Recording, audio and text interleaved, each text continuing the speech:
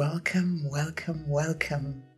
Welcome back to another episode of No Head, where we learn to live in the present moment. How are you doing? How has your week been? I hope you're keeping well and taking care of yourself. Today, we will continue to talk about how we are all finding our way of coping and letting go during COVID-19. If you're tuning in for the first time, my name is Dorothy Oko, and when I'm not doing my full-time job in communications, I facilitate a course at Google called Search Inside Yourself. I have wanted to share about the joys of being present and what this means to me as a spiritual and spirit-filled African. Today's quote is from Eckhart Tolle. To realize that you are not your thoughts is when you begin to awaken spiritually. End of quote. Truly excited about this show where we navigate life together. As is our practice, let's take a moment to fully arrive by doing a few breathing exercises. Mindfulness has to be experienced rather than described. The best way is just to start. Give yourself permission to allow this moment to be exactly as it is, and allow yourself to be exactly as you are. So let's practice together by bringing awareness to our breath. We will breathe in through our nose to a count of 6. We will hold to a count of 2. And we will let the breath out slowly through the mouth to a count of 8. Let's begin. Breathe in through your nose.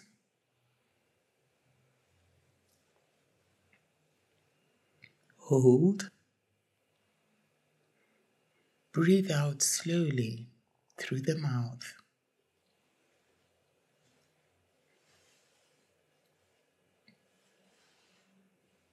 Breathe in through your nose. Hold. Breathe out slowly through the mouth.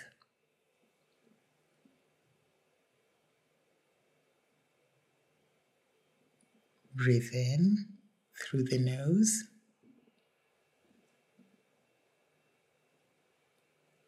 Hold.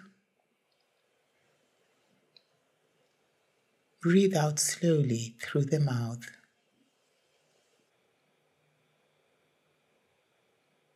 Now let your breathing return to its normal rhythm. Breathing in, breathing out, letting your breath guide you, letting your breath lead you, not controlling anything. Take a moment to get closer to your breathing and notice where you feel the sensation of your breathing strongly. Is it on your belly, which expands and contracts as you breathe in?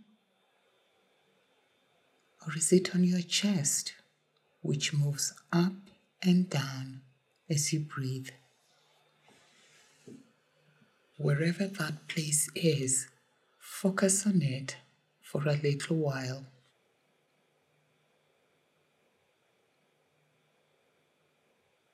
Your mind may wander and lose touch with your breathing. That's okay. Simply notice that your mind has wandered and then bring it back to your breathing.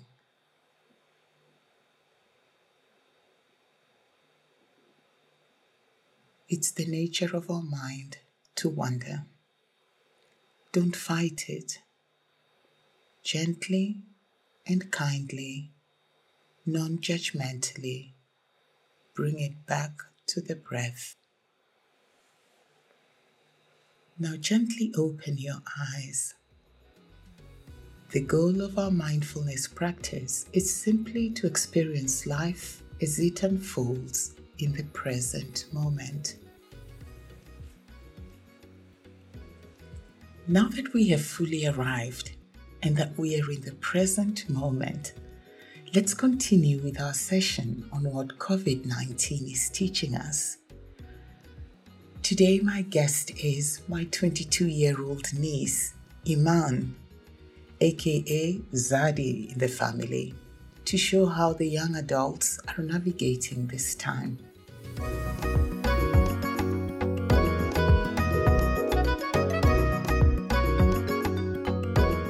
Thank you. I know that COVID is having challenges. The last time I saw you was last week, and we were all running to hug one another. And then we realized, oops, we cannot do it. And that was so hard. It was so hard. We hadn't seen each other for a while. We hadn't seen each other actually since the beginning. Yes, for a while, since the beginning of COVID. And the thing was, I just wanted to hug you and realize, oops, we cannot do it. Even you were wearing your mask and it didn't even connect with me. I know. I guess this is what makes it hard for people. The fact that during these times you see people and your natural instinct is to want to hug or, or kiss or shake hands, and you can't do it. Yeah, truly. Even like really basic things, like when you're queuing up for something and you just like start going to stand directly behind the person. Right. And then you're like, oh my gosh, I have to stand like 6 feet away. It's like so hard to remember sometimes. Yeah. I remember when we were chatting, we were just talking about all the plans we had in January. I was on my way to Tokyo when I found out, no, you can't travel. There's this COVID-19.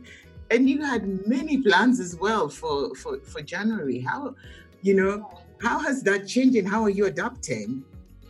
I think when I come to think of it, actually, when we had that conversation, I was thinking, did I actually have plans, or did I just think that every day would be what I'm used to? Did I just assume that normalcy would continue?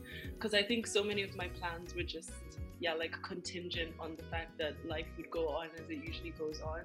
Right. So I feel like it's just been a huge journey in acceptance. Like, I'm someone who I've had, like, I would say a pretty fast life. Like, I pretty much fast-tracked most things in my life. Like, I graduated high school early. Mm-hmm. I graduated uni at 20, and then I just like straight got a job out of university. So right. Yeah, this is like the first time in my young adult life that I've actually had to sit still.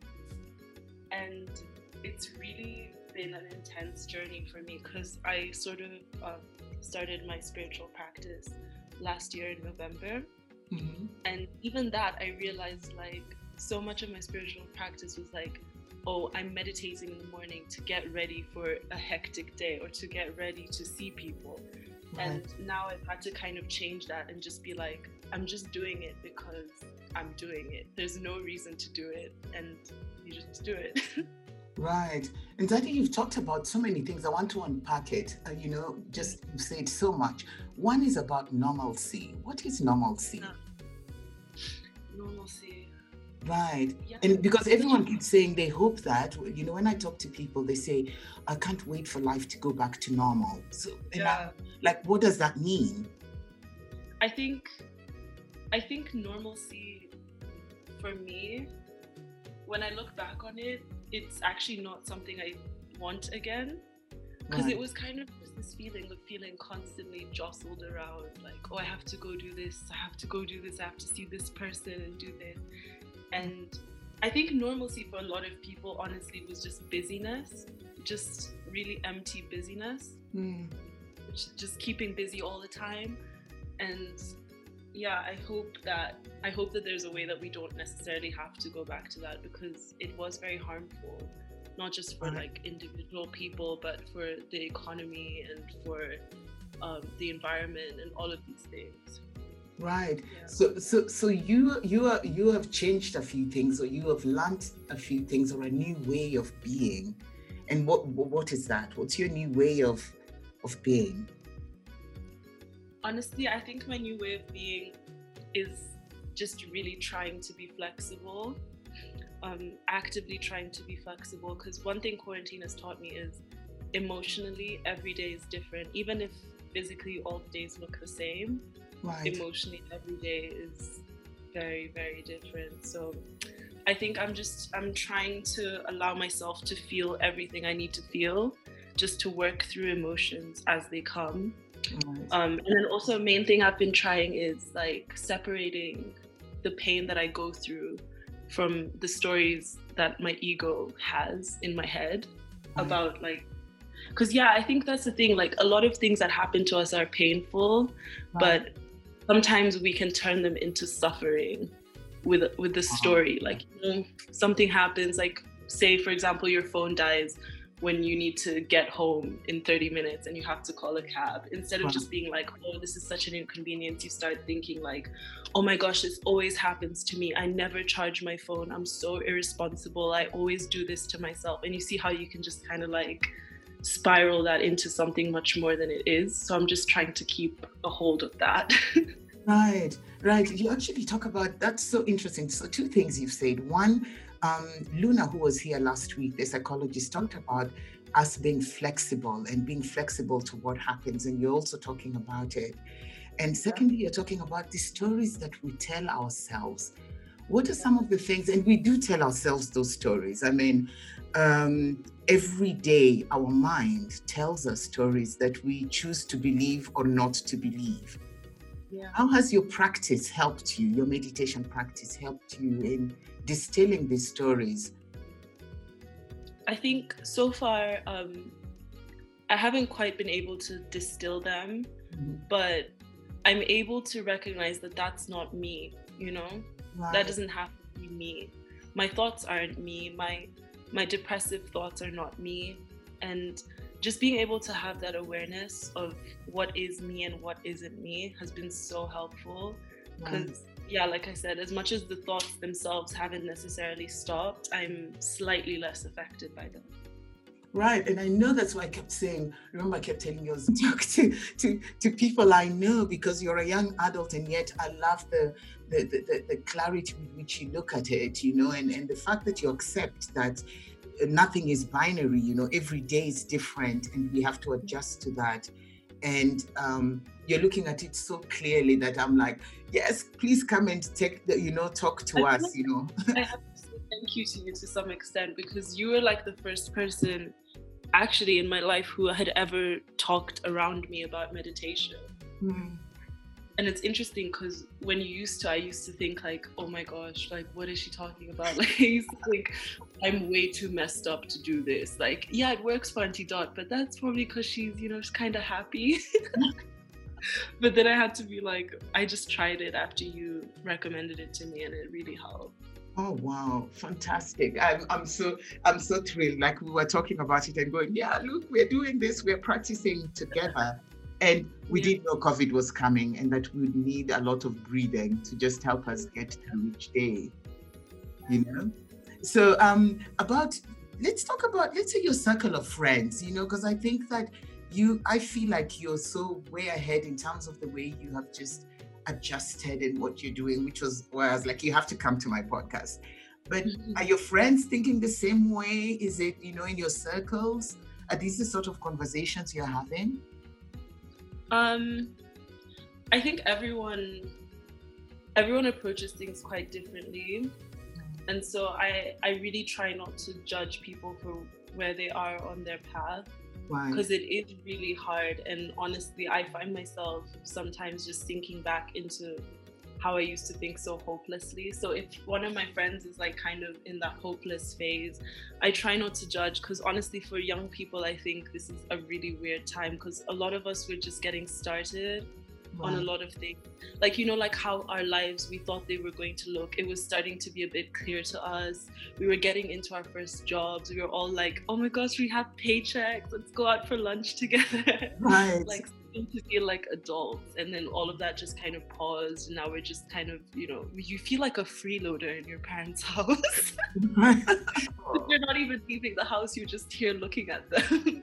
Right. So I think all my friends have quite a different approach to it. Obviously, some of them are going through losing their jobs or having to do online school, just feeling very stuck. Right. But I think the great thing is, like, I'm actually seeing a lot of my friends spiritually awakening, which makes me really happy, because I feel like I kind of awakened very recently. Right. And so it's nice to see like all of this darkness is not really turning us against ourselves, but kind of making us see like, oh, can we find another way to be happy in this world? Maybe what we've been taught isn't the right thing. Wow, I love that. And I like what you talk about, when you talk about non-judgment, because really that's what the meditation practice is all about, is not judging yourself and not judging others and not judging your practice. And I find that a lot of time where our human brain is full of judgment, we judge ourselves harshly, we judge everyone around us, and we can go into this spiral of judgment, of judging ourselves, of judging everyone, and lacking compassion for ourselves. And how does compassion look like for you? How do you take care of yourself? That's so funny, because I have a book like about self-compassion sitting right next to me. And I haven't opened share the title. I haven't opened it in like 2 weeks, so I feel so bad. But it's Self-Compassion by Kristin Neff. Okay. So what does it mean for me? It's a very deep question. I think for me it means allowing yourself to feel however you feel in the moment. Right. It also means like sometimes I feel like with self-compassion it's difficult, because what you're fighting against essentially is your inner critic. Right. And that's a voice that I think so many people have internalized to the point where we don't even remember where the origins of some of these thoughts that we have about ourselves are. Right. And so like the process of self-compassion, I think it's that thing that it's the magic ingredient in your practice. Right. that will take you from point A to point B, if that's what you truly desire. Because I think for a little bit I was very judgmental on myself, and when you're practicing, that's truly the worst thing that you can do, because so many things come up about your shadow self, about your past, about your wounding. Like so many wounds can come up, and if you judge that, it's really like you will set yourself so far back. So I might not know exactly what it is, but I know that it's really important. Right. And listening to that, and you've talked about, listening to the inner critic, the wood, all these things come up during the practice, and being able to look at them and just breathe, and say, that's okay, but we're not holding on to that. Can I ask you something? Yes. How long have you been practicing for? I think it's 6 years. 6 years going to 7 this September. Yeah. And did you have a light bulb moment where you were like, oh my gosh, I need self-compassion, or did you kind of have it the whole time? I think it's a practice that you learn, because you talked about it, the inner critic is there. And, when you're having your practice, that's when your thoughts, you see yourself as you are. Sometimes we can have all the others, they see us, but they may not know what's going on inside. But when you're having your practice, you can truly hold the mirror to yourself. And sometimes some of the things you see may not be good, but just being able to look, all right, that's it. I need to work with this. I need to let go. And that was actually one of the key things I had. I think I even got one of those photo frames that let it go. Just learning to let it go, so not holding on to these things, because it's so easy to hold on to our wounds. It's so easy to hold on to that terrible thought about who we are because of a thought that we had or something that we did in the past. And for me, it has just been self-compassion is about being able to forgive myself and to be able to let go. I like what you said about working with the emotion rather than, because I think a lot of people, their goal is, or at least for me personally, at first in my spiritual journey, my goal was honestly to change myself. Oh, wow. Like I look back at it and I'm like, that's probably why I felt so bad every time I felt bad, because I thought that if I meditate and if I do yoga, I will change myself. And it's only recently that I love you the way you are. I was focusing on all those dark elements, and I thought that was me. I just thought that was all I am. Right. But I think now I know the importance of more integration. Right. With these things, like even with the concept of ego, like I think it is important not to just kill off your ego and bury it in the ground, because you do need to integrate it with, you know, the thoughts of your higher self and the higher path that you're on. You feel you're making progress? Or do you feel it's more like a journeys and some days are good and some days are bad? Yeah, honestly, for me, recently, I think the fact that I'm on the path, to me, is enough these days. I don't really say, oh, I'm 1.5 kilometers and I need to make it to the next 5 kilometers by 2 years. Right. I'm just like, you know what, I found the path and I'm really just happy to be on it, because I think I was listening to a podcast yesterday. I think maybe it was yours. They were talking about self-awareness and how you can't just have a little bit, because right. that will torture you throughout your life. You have to go all the way. Right. And as much as I agree with that, I was like, you know, even to have a little bit, I'm very grateful. Right. And you say something beautifully. It's enough. And I like that. The fact that it's enough, you know, whatever it is enough. Which brings me to the journey of gratitude. Gratitude for even the little things. That's enough. How is gratitude playing out in these times, in your life, in your journey? Yeah, I think right now gratitude is like the boat that is keeping me afloat. Like, just when I wake up in the morning and I'm able to recognize the small things I'm grateful for, like my day is better. It's just something I can't explain. But yeah, it's just the act of noticing the little things that can be really helpful in a time like this, especially when all the big things are so up in the air. Sometimes I just wake up and I'm like, I woke up. Okay, that's good. And I'm not in any pain. That's great. But I how gratitude is, like, personally one of the most difficult elements of spiritual practice for me. I think, do you not say it is for you? I remember, I think it was a few years ago, you know, where I just write down, Oprah had this thing of the gratitude journal that you'd write, you know, what are the 10 things you're grateful for when you go to bed and when you wake up. And I found that sometimes when we are looking for the big things to be grateful for, but you're right, like, I woke up, I am well, my family is well, my loved ones are well, I've got a job, or someone called me, you know, or this happened. I find that when you start looking around, there's so many things to be grateful for. And so it just comes like, oh yeah, this is truly amazing. And you do have to train. It's like a muscle, you have to train it. And the more you practice gratitude, the easier it gets. Indeed, it's a muscle. And the more you practice, then you're able to see bigger things, and then you don't sweat the small stuff, because it's so easy to sweat the small stuff when all you can see is what's not working or what's not right, or, you know, I'm locked down, I can't go out and have a meal with you, you know, I can't come to the gallery, you know, and look at the beautiful painting, you know, that's there. I can't, you know, why should I buy artwork now when we are in this time?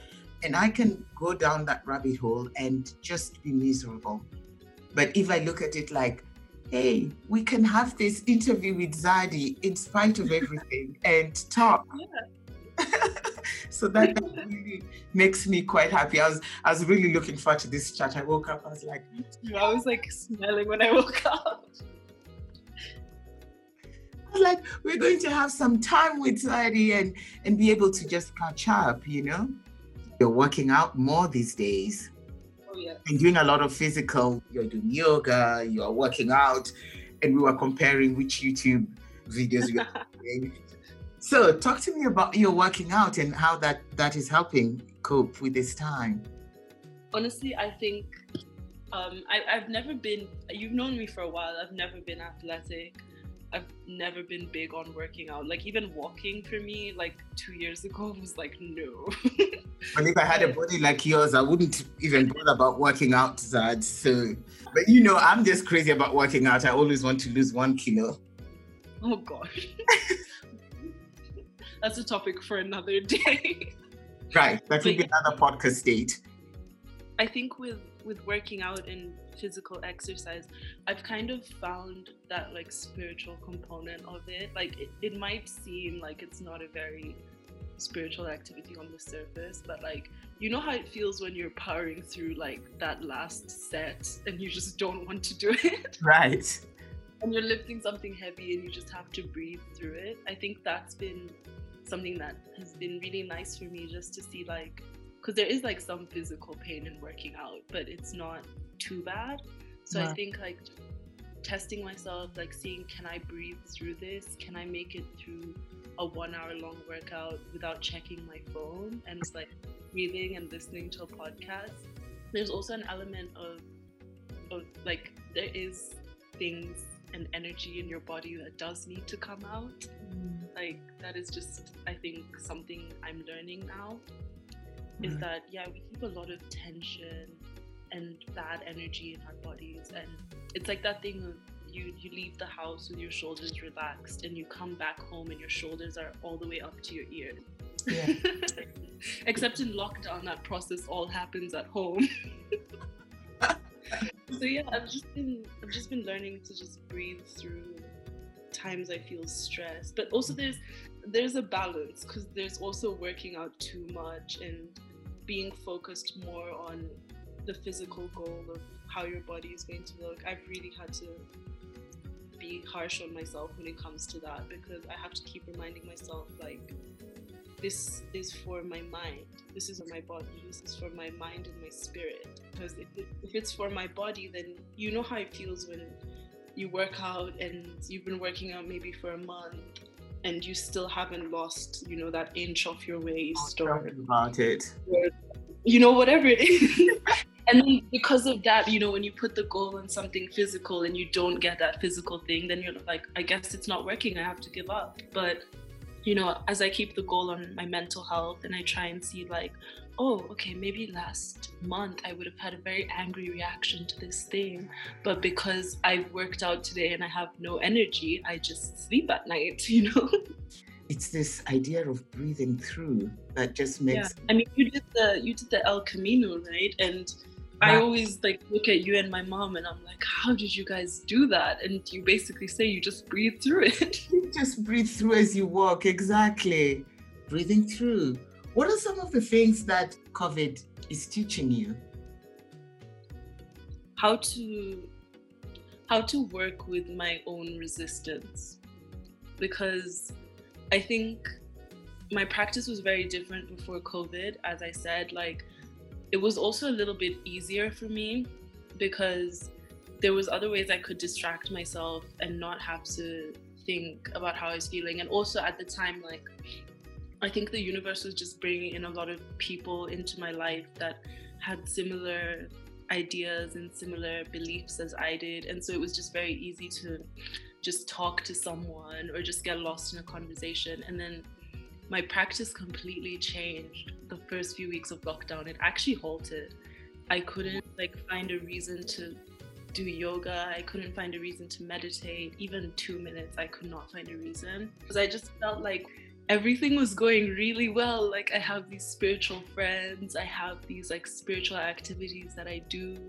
I'm enjoying like leaving the house. I never used to enjoy leaving the house. Yeah, so I felt really, really stunted by that. And I really had to push through that resistance because, gosh, I think one of the things about practicing is even that 1 or 2 days you miss, it's going to be really difficult to meditate when you get back into it, at least in my personal experience. Yeah, I just had to learn how to work with my resistance. Like, if I'm feeling resistant to therapy or to meditation or to yoga, that resistance, it can teach you something. And when you're doing that activity, you can work with the resistance. I like the working with resistance. That is so powerful. And that could be like another hour of chatting and unpacking that. Working with, and what you resist, working with what you're resisting. How does that look? That's part of working with your resistance as well. Yeah. It's not just every time I force myself to do the thing. It's like, how about those days where the resistance is so strong you can't do the thing? How are you talking to yourself in those days?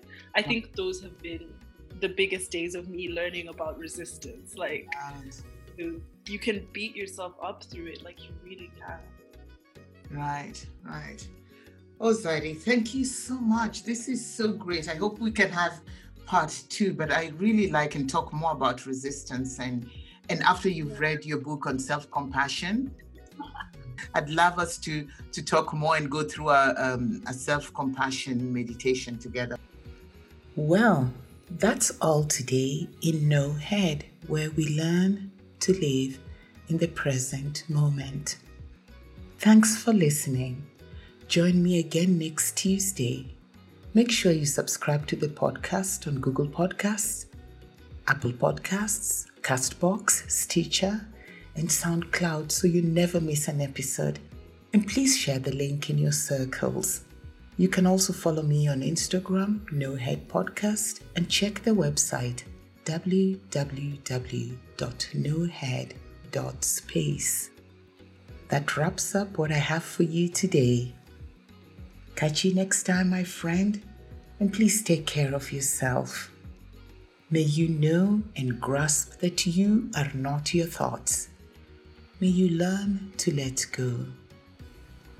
And may you find one thing you can be grateful for each day.